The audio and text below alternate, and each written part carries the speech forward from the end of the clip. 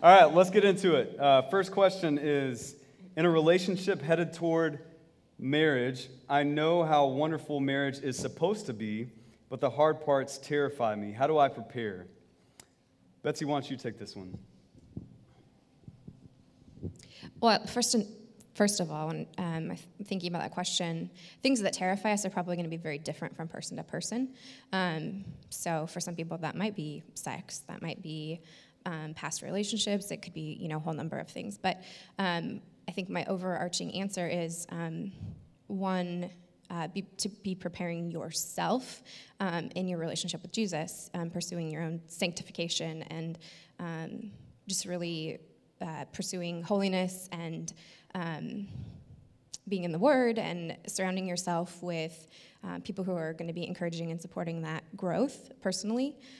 Secondly, I would say get a mentor or find somebody who's doing it right, like somebody that you look at and you see, like, those people have a marriage that I would like to model a marriage after.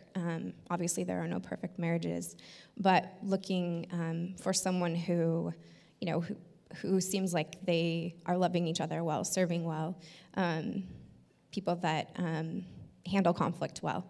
And I think that goes both ways. I mean, there aren't that many people in here who have been married longer than we have. Maybe Marty and Mary, that's probably it. It's true. But I think that even applies to people who have been married for a long time. A couple years ago, we were going through a season at parenting teenagers that was really challenging, where we were having a lot of conflict, and we were kind of like just in that conflict cycle day after day after day after day for like a year.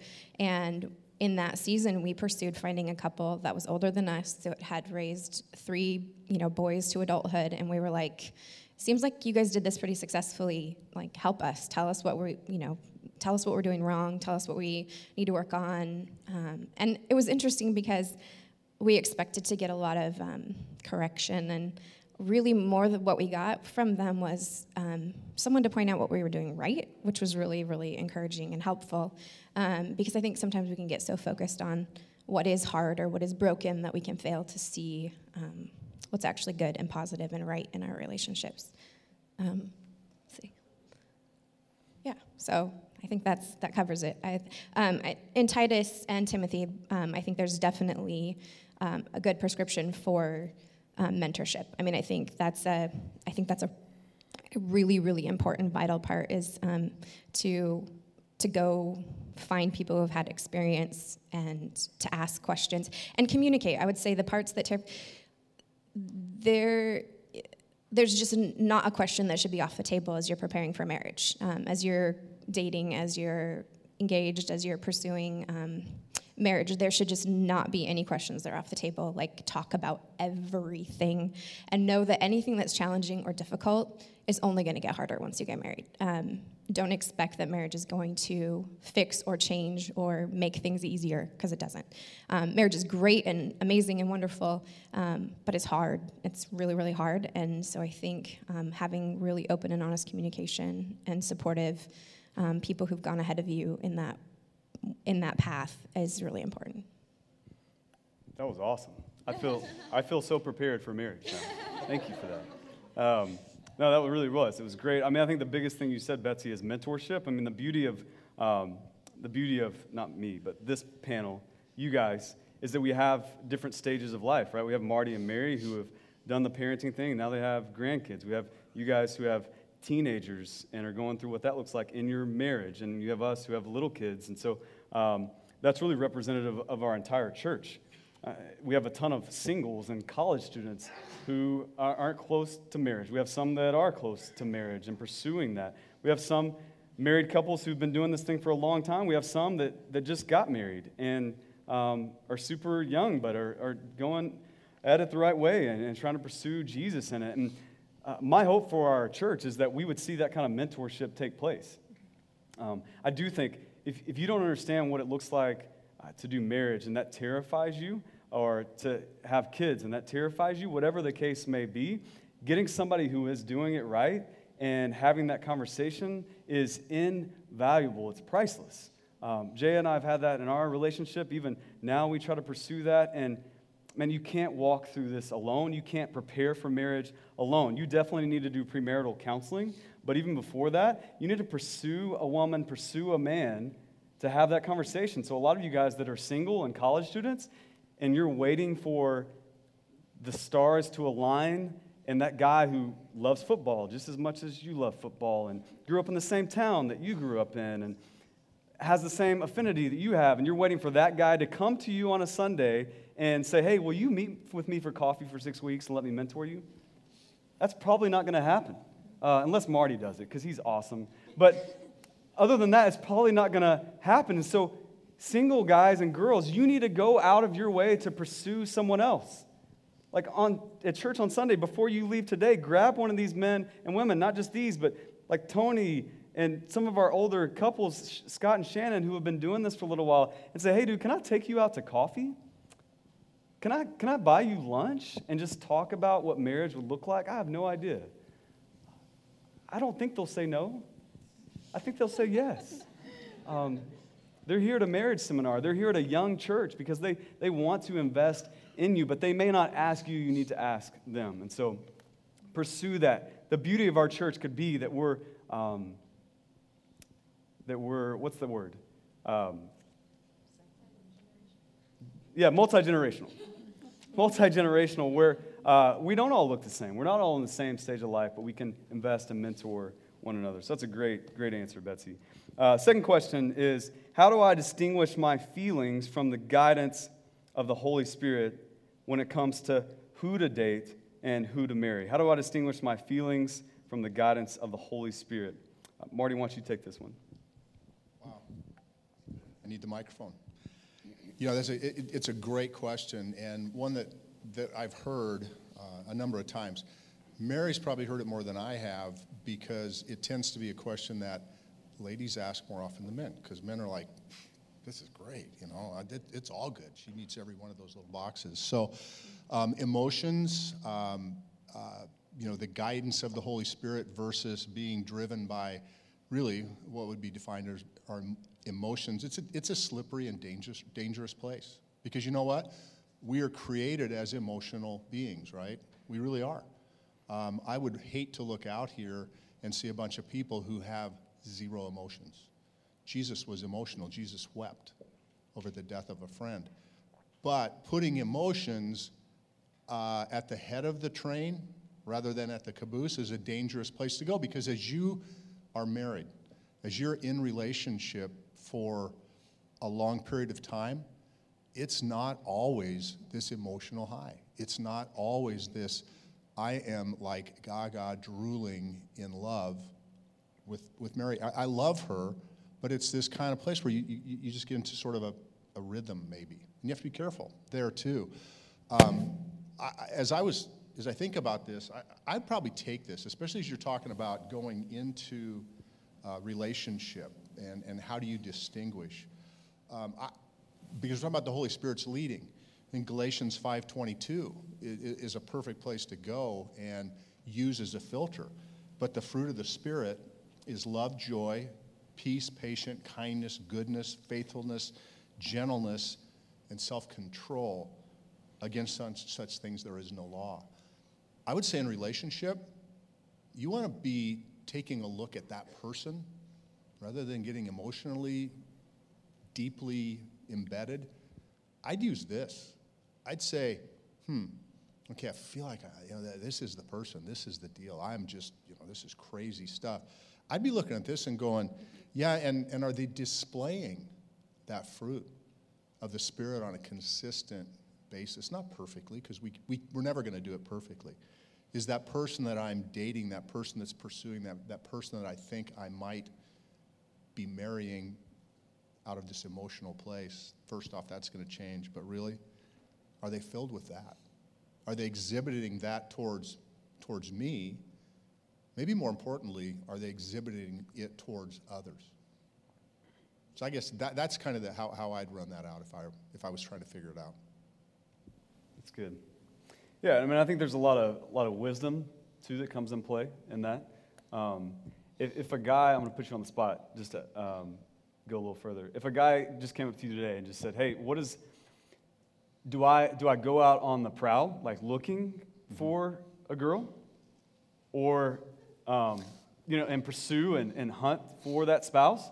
Or should I just like pray and hope and trust God, grow my relationship with Him, and He'll just have a spouse show up at my door? What's the obviously those are extremes. What's the balance there? Yes to both of those. No. I think that could God, literally, could you walk out in the lobby here today after this marriage seminar and there's this person standing in front of you you've never seen before? God's just dropped him into your life. Sure. But I think that our faith is it requires some activity. It really does. So I think, yes, you need to pray. Yes, you need to seek wise counsel from people. Yes, you need to make your friends and your family, people like that need to know and understand and think this is a good person for you. But I'm not exactly sure what you could define on the prowl a little bit better, but I wouldn't prowl or stalk you define it necessarily. I might have done that. I think Tim did a little of that. It was scary. That was both stalking and prowling. That's scary. But you can be active. You can go out. You can be part of groups of people. You can talk to your friends. So both. Yeah. Do both. That's good. Pray. No, yeah, I think that's right. Yeah, no, it worked. So just FYI. But yeah, I would say, I was talking to a guy just a little bit earlier today about this, and I think it is a conflicting thing, right? Because even if it's indirect, a lot of us think like, well, if I pursue someone, then that makes me sinful or that must be lustful, and it definitely could be that. It could cross over into that. But I think there's a healthy way in which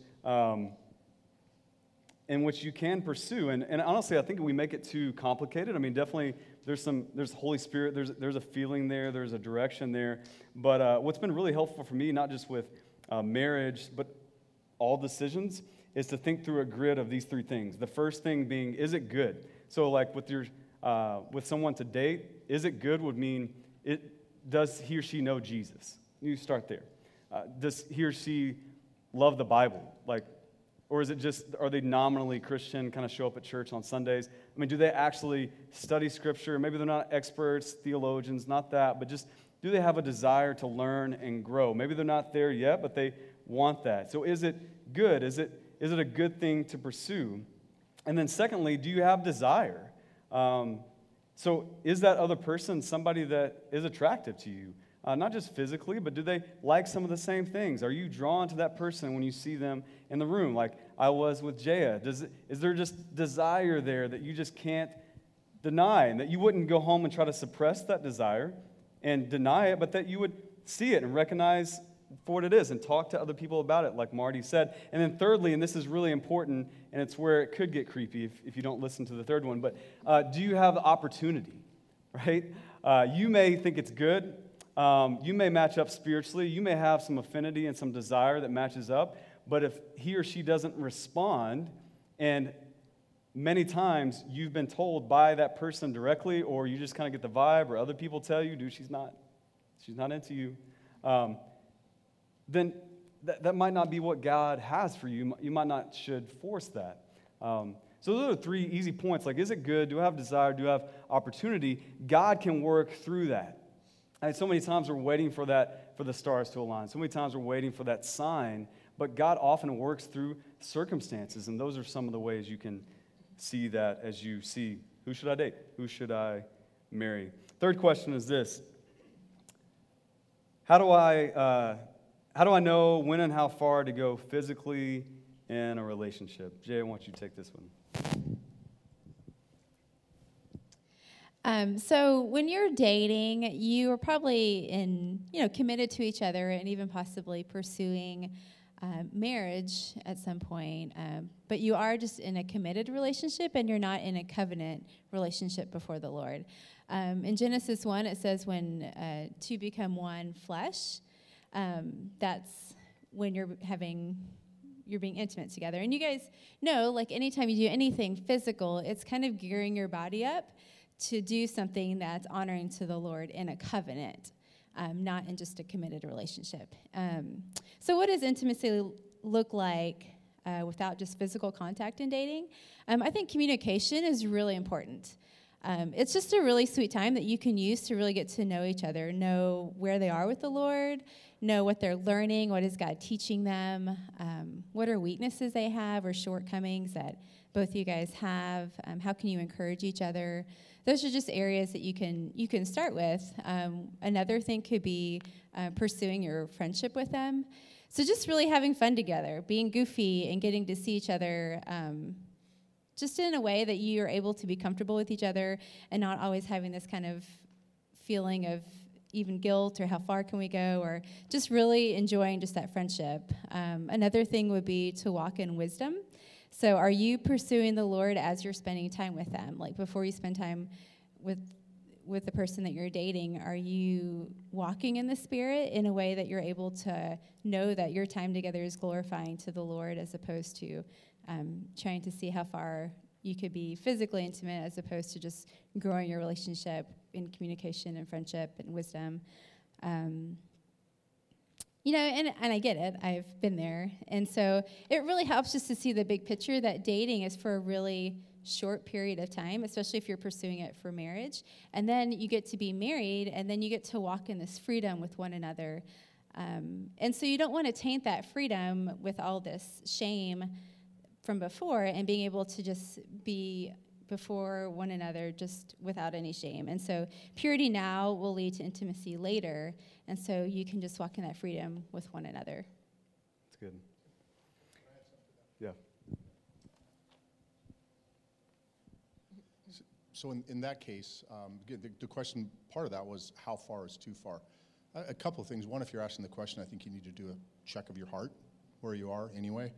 And secondly, somebody told me this once, and we used it a lot in premarital counseling, because that question comes up all the time.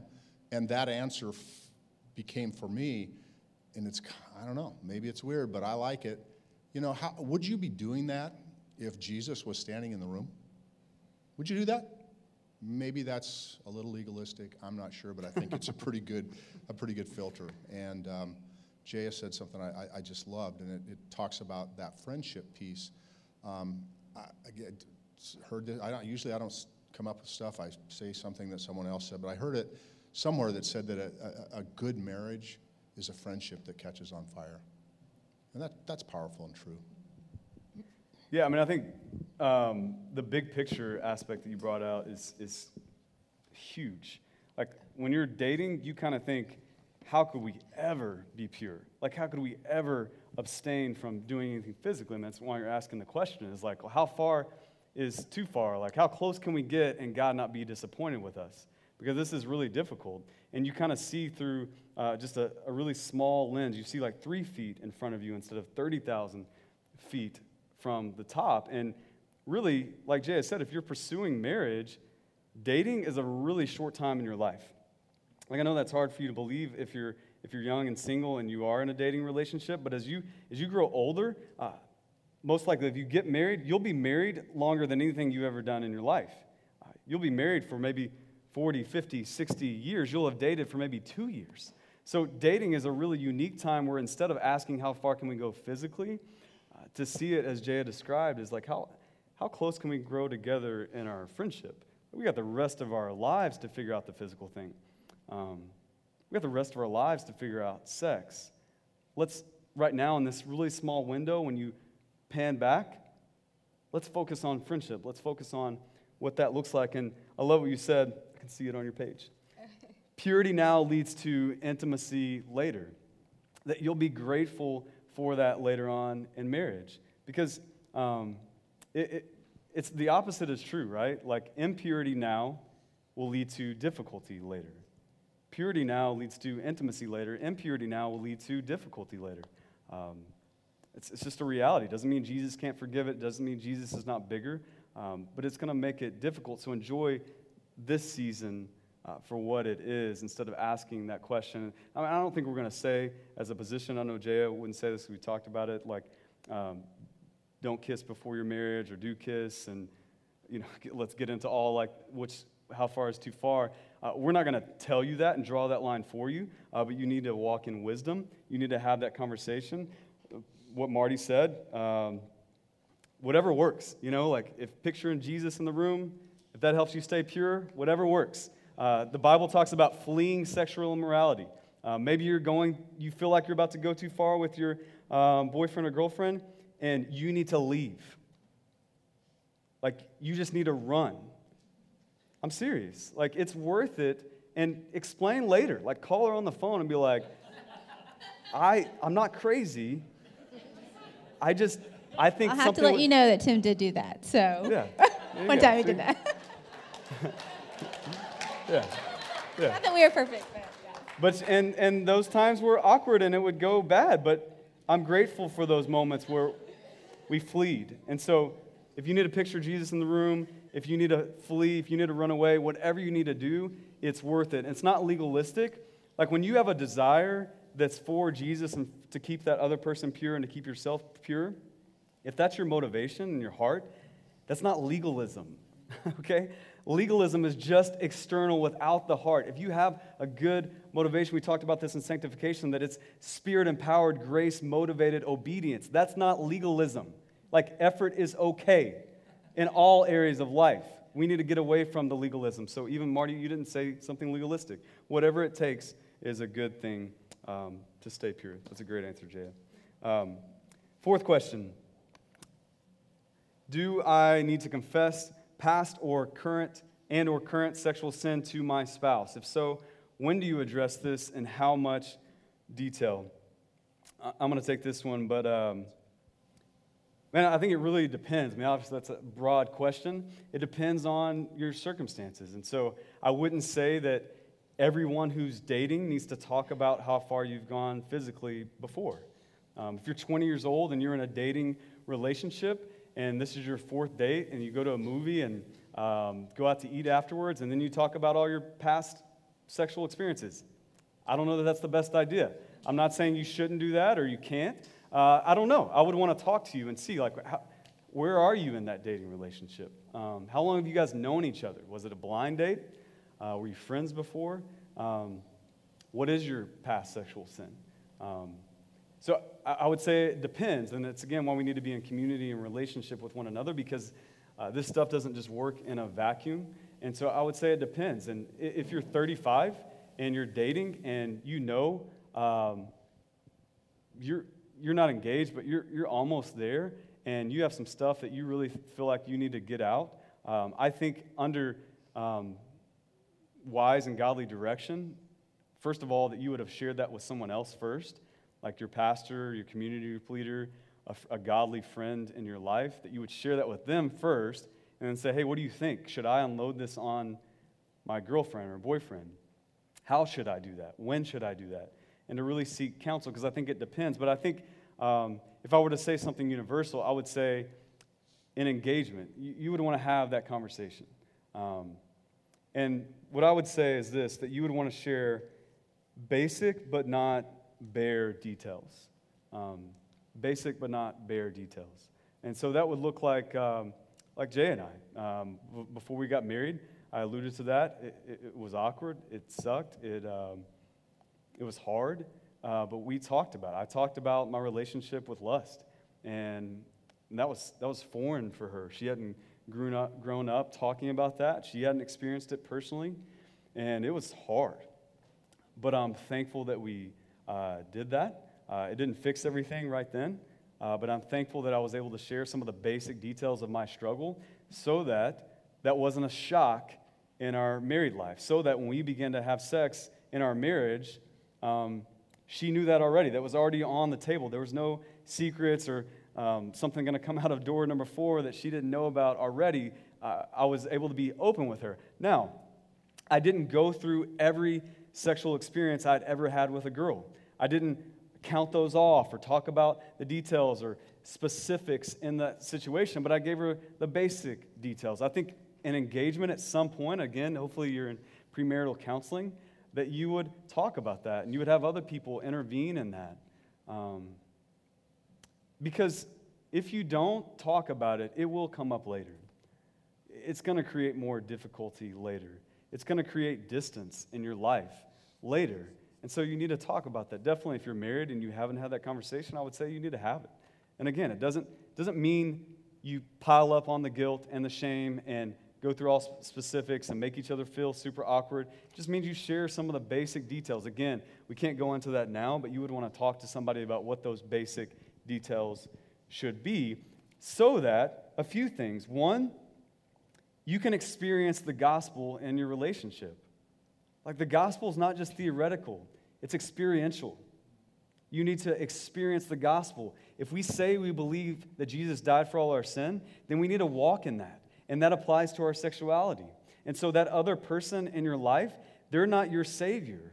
If they've screwed up sexually, that's going to be hard, and maybe it takes counseling, and maybe it takes, depending on what it is, a long time for that to be worked out.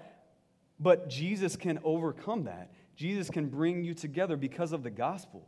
Like the gospel actually works functionally, even in sex.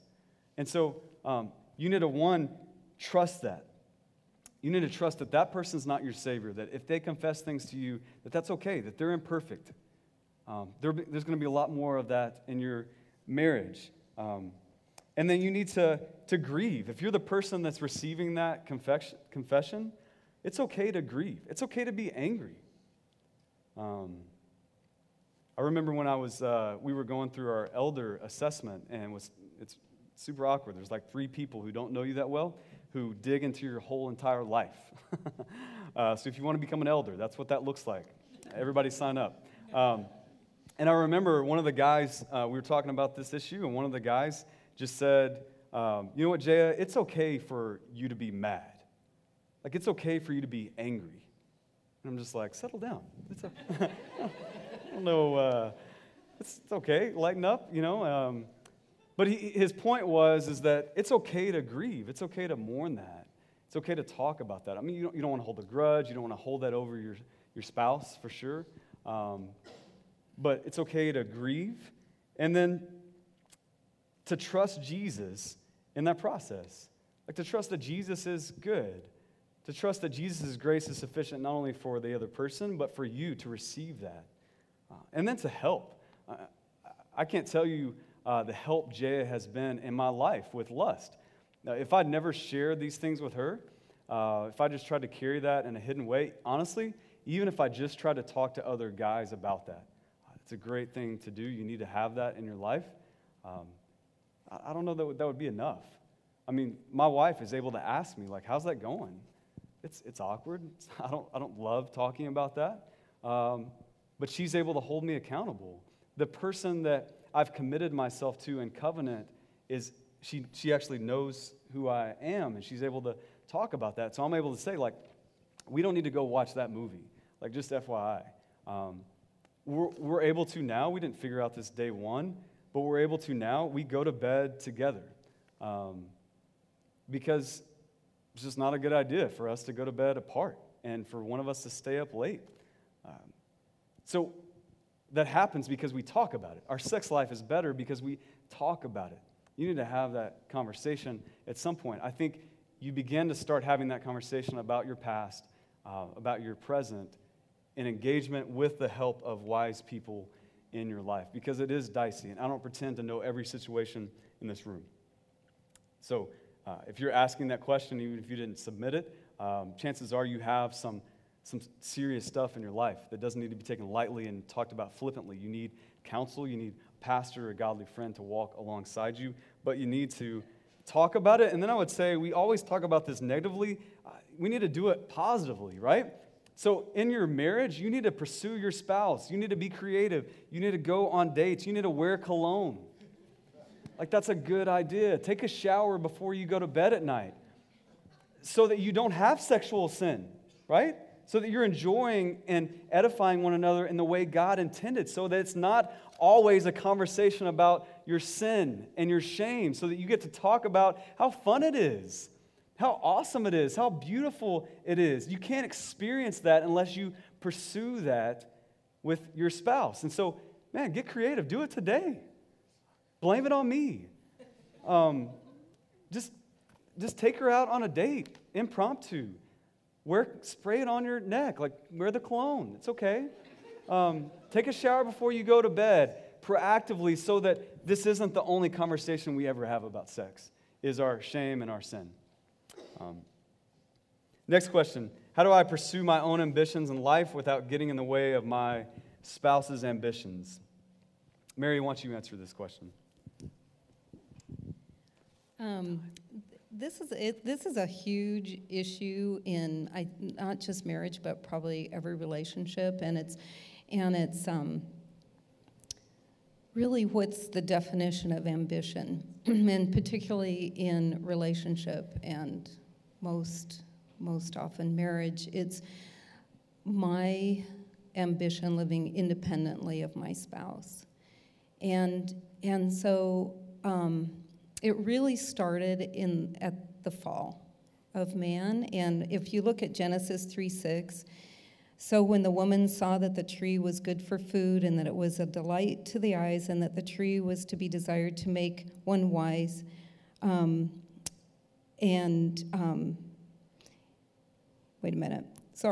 that it was a delight to the eyes and that the tree was to be desired to make one wise, she took of its fruit and ate, and she also gave some to her husband who was with her, and he ate.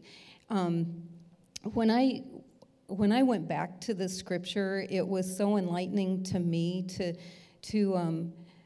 just see the ambition that Eve had, and I think is passed down in every woman's life. So I can only address this from a woman's perspective, but knowing Marty, also I know that men struggle with this ambition. And we have this ambition, particularly women, to live independently of our spouse, of our husbands. And we have this ambition to make decision and to just be independent of him and not to have to depend on our husbands. And we want to take control, as Eve took control. And the thing that's so enlightening about just this one verse is that Adam was standing right next to her and let her take control. Let her have ambition to live independently when God said that they were one and they were going to be one flesh. And so Eve just took over and Adam let her. And so he didn't take the spiritual authority in the home. And so this one question opens up a whole can of worms in marriage that is so key and fundamental in our becoming one as God designed us to be one. And so I think just even going back to realizing that my ambition, it could be a career ambition, it can be just ambition to make a financial decision independent of my husband. Anything that will separate us and that the enemy is going to come in and take and separate us and cause disruption in our marriage is going to be independent ambition. And so we found in our marriage, I'm so much at fault at this because I don't want to ask for help. I want to do it myself. I want to make decisions, and it's humbling. It affects my pride. It affects I want to take control. I don't want him to make those decisions. You know, it just affects so much of the core of who I am. So we found that it goes back to praying together, but we really have found that when we start any decision that we're making, that we talk about it. And then we also have learned to pray about it together. And it just gives each of us a transparency to be able to talk through just even the core and the heart issue of why I want to make these decisions independent of him or vice versa. And so as we pray through things, I've had to learn to it's not just my submitting to Marty, but it's really a mutual submission to one another. But I've had to learn that as we're praying through it, and the Holy Spirit may be saying, "No, I can't do what I'm wanting to do," and And then he really is the final word because he is the spiritual authority and the authority in the home. And so my learning to submit to that, and then learning that we really do live dependent upon each other, but really dependent upon the Lord as the head of our household. And so God created us one in that. And so that as we pray together, we really get closer to God. And so it hits a lot of core issues in our marriage and in our lives, as male and female. And we're created so differently that together, I'm definitely more emotional, and he can look at things in a way that I just can't see because I'm looking at it through these emotional lenses. And so just learning to communicate with each other and talk through things, and it can be just little things that happen during the day that I make a financial decision that really we should have talked about, and it gets back to, okay, that's my ambition to do something that's living independently of him. So I think really it's praying together and then really communicating and talking through things with each other. That's good. Thanks, Mary. Last question. Even though I know I should pray and read scripture with my spouse, it still feels awkward and hard to schedule in our lives consistently. How can I grow in this area? Cam, why don't you take this one? Well, I think the first part of my answer would be my general attitude is when things are hard, do them more often, because practice is what will make them easier. So I don't know that there's an answer about something you can do that isn't just doing it more or trying different approaches to making it happen that will make the awkwardness go away. I think that comes as a result of actually doing it. In terms of practical suggestions, I guess I would say whatever it takes. So there's and full disclosure, I'm preaching to myself. This is not my area of strength. Tim gave me this question, but that doesn't mean I'm the expert. But there's a lot of ways to do this, and I don't think there's only one right way. So I think you got a lot of flexibility. But find something, a study, some way to bootstrap it, a Bible study, a devotional, something like that you guys can both approach to sort of, help break that tension or is accessible. Add prayer to, praying with each other to something you do regularly already. So do you take a daily walk together? Do you have a meal together that breakfast or something like that you could pray for? This might be unconventional, but pray before sex. If sex is a part of your relationship, pray before that. It could potentially be helpful for that part of your life, but also, if you put it before, a lot of times it's something you're motivated to do. So making it a part of that might help make it happen more often. That's good. Yeah, I mean, I think if you combine my advice here and Marty's advice to try it for 7 days, There you go. yeah, woo. I think the other thing is, as a guy, sometimes there could be, maybe there's some stigma here. There's different positions on this, but I would say don't be hesitant to use practical tools. The times I've been best at this, it's actually because I put a reminder in my phone. It's not because I don't love my wife enough to remember to pray.